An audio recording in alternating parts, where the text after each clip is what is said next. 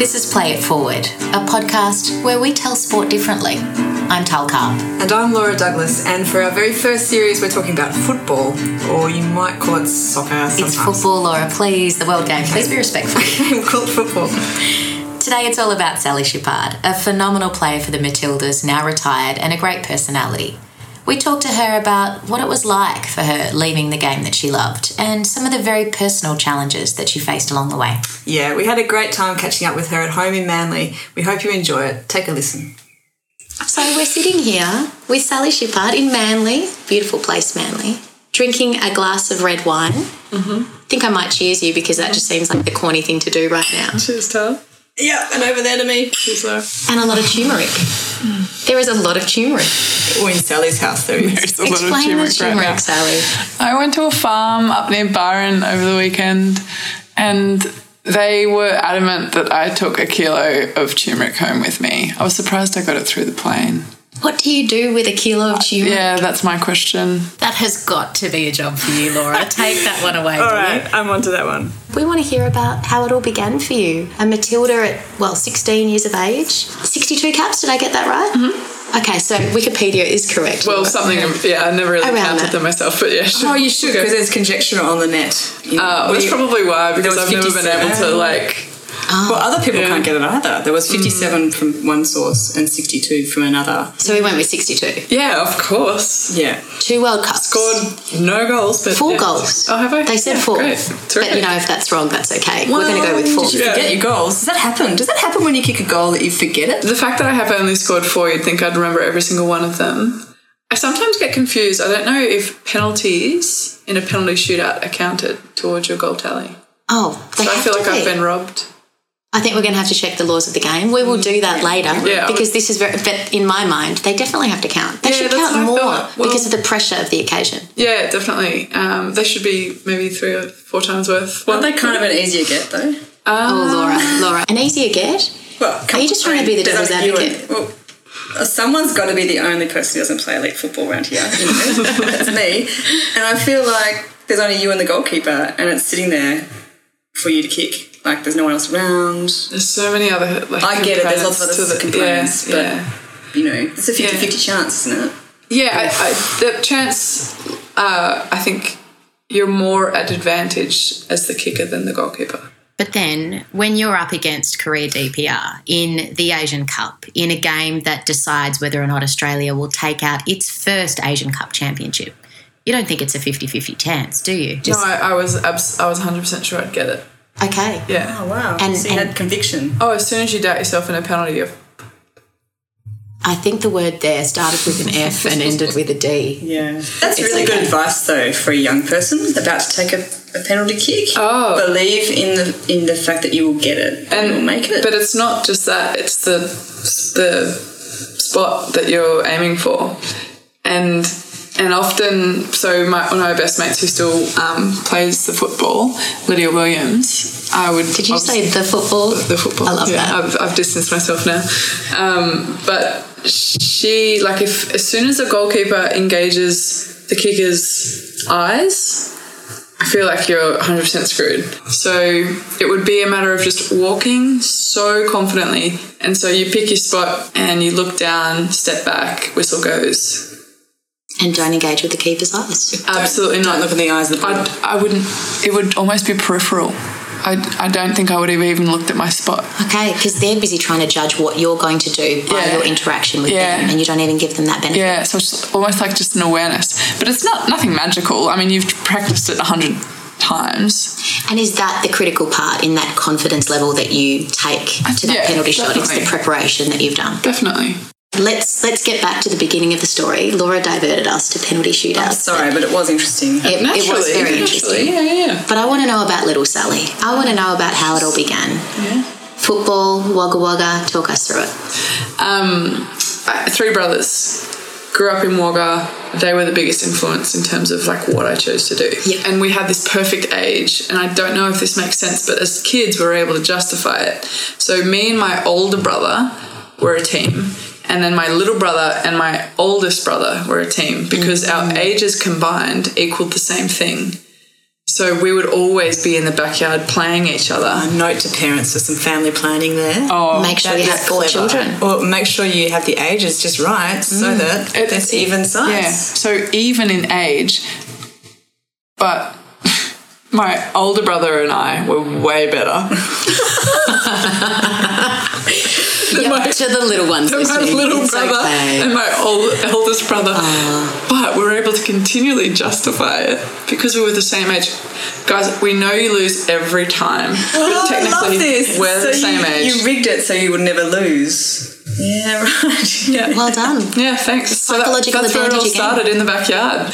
So Wagga sits at about 80,000 in terms of population. You've got this perfect little breeding ground because sport's so prevalent in your childhood. But then once I got to the level of elite or more elite sort of football, there wasn't too many kids so that I was drowned out.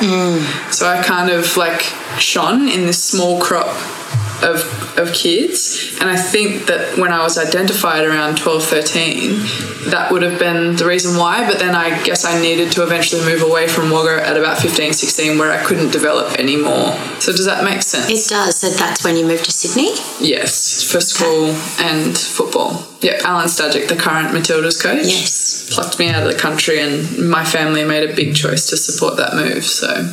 Such a huge decision for you and your family to have had to make. Your mum moving to Sydney to be with you so that you could follow your dream. You were so young then and only a baby when you first made it into the Matildas. 16 years of age. Yeah, you were my teammate. Olympic Games. I know. Little Sally, though you were taller than all of us. That's true. Very true. I mean, how did you first of all find out about the Olympic Games? Because everyone remembers where they were when they got that call about the Olympics. Where were you? I was walking out of class and Alan Stajic was walking up the stairs and he was like, Sal, you're going to Athens. Just like that. Oh, my God. After the 2-week or the 4-week we had a training camp in Canberra, and then we went up to Queensland, and then Stadge was the one to tell me, which was pretty cool. So what an incredible he and I have ride. a wonderful little, we'll always have a pretty special relationship, Stadge and I. So 16 years of age, being told on the stairwell of your school. Yeah. What did you do? Did you scream? Did you go and tell your classmates? Did we plan it cool? I remember being told. I don't remember the emotion necessarily. Okay. I knew that there was a lot of work ahead of me, I guess. Okay. And maybe I knew at the time that I was capable, because until this day I feel like I was. Absolutely. Capable of being a Matilda at that level. Chosen, yeah. Was good. I'm interested in that. When did you know that you were really good? So at 12, I saw the Matildas play in Sydney 2000. I decided then that I wanted to be a Matilda. A profound insight for a 12-year-old kid. But also what happened after that is the amount of time I sort of dedicated to juggling and improving my touch, because the players that were older than me in the elite program in Wagga were really, really, really good at juggling. And so I made that. Which is not a clown trick. No, with the foot. So I think the lesson that I learned from juggling was like application. Through application you get better. And I recognised that pretty soon after I started, as a 12-year-old kid. And then there was a moment where I was kicking the soccer ball at the local park, and all of a sudden I could kick with my left foot, just through so I kick with my right foot in that way, like long strikes, sort of like long range passes. And then I got it with my left, and then something clicked then. So it wasn't as though I was like a part of a team, which I haven't really given myself the chance to reflect upon that type of moment, but it was certainly training on my own, recognising that, wow, if I really do put my energy into this, then I can be really good. And being good was a big motivator. And juggling was a key in that. Absolutely. Transition. I'll tell any kid to juggle. Yeah. Was the Olympics or the World Cup the big one for you? The Olympics are probably pretty hard to top. So it happened too early. Because then how could you beat that? I think deep down, part of me feels like my form peaked at 16 as well. Oh, wow. Yeah, like I can't peak too soon. Yeah, and I think the power of expectation sort of like played a bit on my performance, thereafter. Well, there's a freedom that comes with the lack of expectation, right? Yeah, you were definitely. this new kid on the block. You were young, you were exciting, and you didn't have that weight of knowing what it was 100%. about. And that's sort of why I love keeping track of the Sammy Kerr and the Caitlin Ford and the Emily Van Egmond of the game today, because they were those children at 16. And I secretly loved when they started coming on tours with us and they would muck up. They were little shits when we were on tour. But my, like, however old I am compared to them, I had maybe like 5 or 6 years on them, but underneath it all, I was like, guys, keep running amok. Keep having fun. Like, be children. You've been chosen in this team as a 16-year-old. That's not on you. That's on the organisation. Behave like a child. So much pressure, Sally, on you as a 16-year-old, and no doubt it had some pretty difficult consequences. Let's talk about some of those. I mean, you've been very open about the eating disorder that you had while you were playing. When did you become aware that you did have an illness? Well, I can kind of reflect. Like it's quite nostalgic for me to reflect upon the Olympic Games in Athens, but it's also like a pretty scary time as well, because it was like one of the first times I ever tried to make myself sick. So it's, yeah, and I don't know if it was this like lack of control and that was what was the defining, or that's what added to the momentum of that particular part of my life, and it always just has been a facet. Like I've never tried to see it as the whole complete me. It's sort of twisted in with my football career, so I still don't really know how to quite make sense of how it all began, but it was somehow just intertwined with the fact that I wanted to be my best, and for me that was being as fit as possible, and a couple of other rules that I made for myself at the time. Is it somehow linked to when sport becomes less fun, when it becomes about the science of how I'm competing, how I can make myself the best athlete that I can? Do you think that might have had an impact on you in a negative way? Yeah, things just got far too like sport specific for me, and maybe as a 16-year-old kid I wasn't able to necessarily handle the demands that were I'd sort of enforced upon myself. It was a very secretive thing for a long time. There was weight-related talk, but it wasn't directed at me.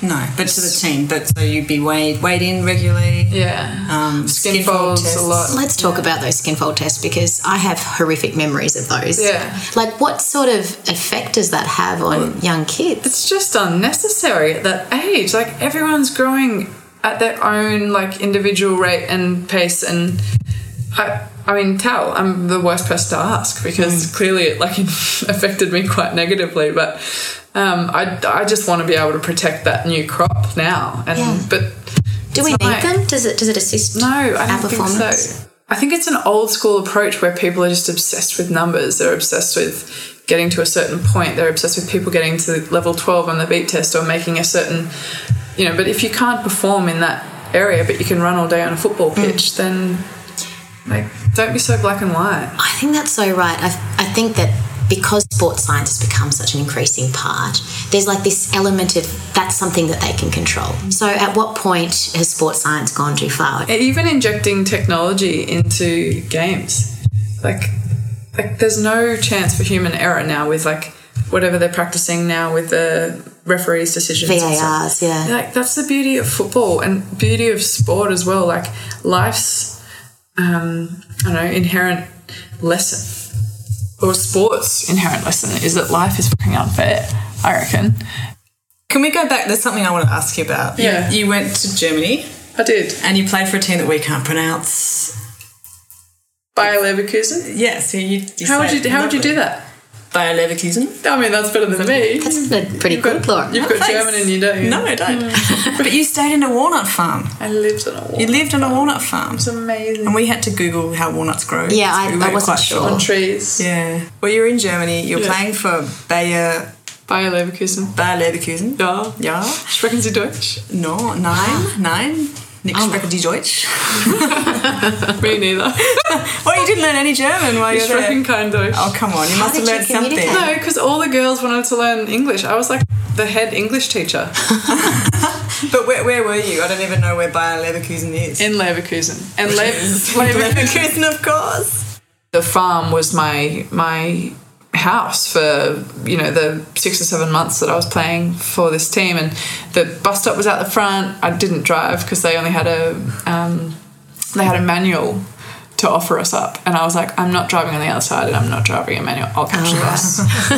So I caught the bus every day to training, so I was very professional, and it was actually great too because I was on a contract with the Matildas and a contract with Bayer Leverkusen, so I was like earning some good money for the first time in my life, which was awesome, and purely just focusing on football and walnuts, hanging out with the woman that owned the walnut farm. She taught me about permaculture in her broken English. We sat around having like walnut teas that she'd dried tea. Yeah, she'd dried the leaves from the season before.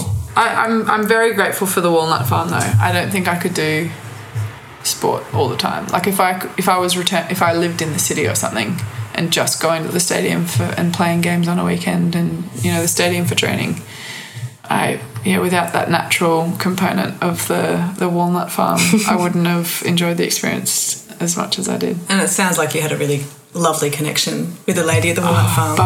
Barbara. I wanted to get her name. Barbara. Her and I email every now and again. That's lovely. And her broken English is just the most entertaining thing. Sally, walnuts are clearly not the only thing you're passionate about. You're an advocate for mental health, for LGBTI. There is a great picture of you sporting a Movember Mo. Uh-huh. So clearly that is a big passion. Tell me about the Mo. Oh, the Mo. It was fun. It was... huge distraction. Sorry, I have to say. I was looking at photos and I'm just wondering how you got away with it. I didn't. I couldn't look other than... I mean, if I was playing against her, I'd be like, oh, just the Mo, and there she goes. Great. So if I was the goalkeeper at that penalty shootout, I would have lost my Yeah, I don't think I would have been. Something else. Fantastic. And it grew, didn't it? It was here and then it was there and it was there. It didn't grow like in that way because people would just draw it on every day. So, for example, I'd have the whole month planned ahead and you guys would have bought one day, for example, and you would determine the moustache with the pen. Wow. That's such power. Oh, yeah. Is it no? What month is it? The power was abused. Oh. There was one time where I had like 2 sharp lines coming out from my nose and then down to my upper lip and then shot back up towards the outside of my eyes. Oh, yeah, like a Salvador Dali. Yeah. Kind of thing. Oh, but not even. That. Just like 2 ticks. Just 2 back to. You had to have some boundaries, Sally. Yeah. So I went to a function. And I sat at this table on this particular day and I was like, so guys, like after you introduce yourself, I'm like, yeah, I'm doing Movember. And they're like, oh my God, thank goodness. We thought they were tattoos. Oh, wow. On your face. Yeah, that day was horrible. but yeah, it was fun. I raised a lot of awareness, I guess, having done that, but also had some wonderful contributors to buying the days, especially when there would be matches. It's incredibly brave, Sally. Brave, I don't think so. It was pretty hilarious. I think it was something that I could contribute towards. It was maybe a little bit quirky and it suited me just fine. Very quirky. I 100% believe that football is a wonderful vessel for conveying important messages. Yeah, I mean, you sort of said that, didn't you? Well, I quoted you actually, Yeah. Sally. Yeah. I took your words. Oh, yeah. Use them. So what are those other things now that you're focusing on? Yeah. So I marry people. I love that. Marry us, Sally. Marry us, Sally. And holy moly, this job fills me up. It is the most fulfilling role I think I've ever been involved with. And it's not the institution of marriage that is my motivation. It's supporting this couple. It's incredible for me to share that particular moment with them where they're making that commitment. Like, however that commitment looks, I feel like most relationships are very, very unique. And I would compare the feeling to that of like after that beautiful natural high that you would get from playing football or from being in the moment, being in the zone, and then that what then eventuates. Wow, that's a direct connection, that adrenaline rush that you get when you play football to the highest level, and then when you marry people. So on that, I was so since retiring, there's been a lot of like delving in, which I'm so up for. Like I think that there's so much of our internal selves that we need to make sense of, and maybe the eating disorder was a catalyst for me to be more curious, and I wouldn't change a thing with how my health has sort of like evolved in my experiences over the years, because I wouldn't be asking the questions that I'm asking. And I said to my therapist a couple of years ago after retiring, I said, Sarah, my biggest fear is that I won't be able to feel that natural high. Football provided me with that high. And she's like, oh, but Sal, you created that natural high. Football was just the vessel. The catalyst. Yeah.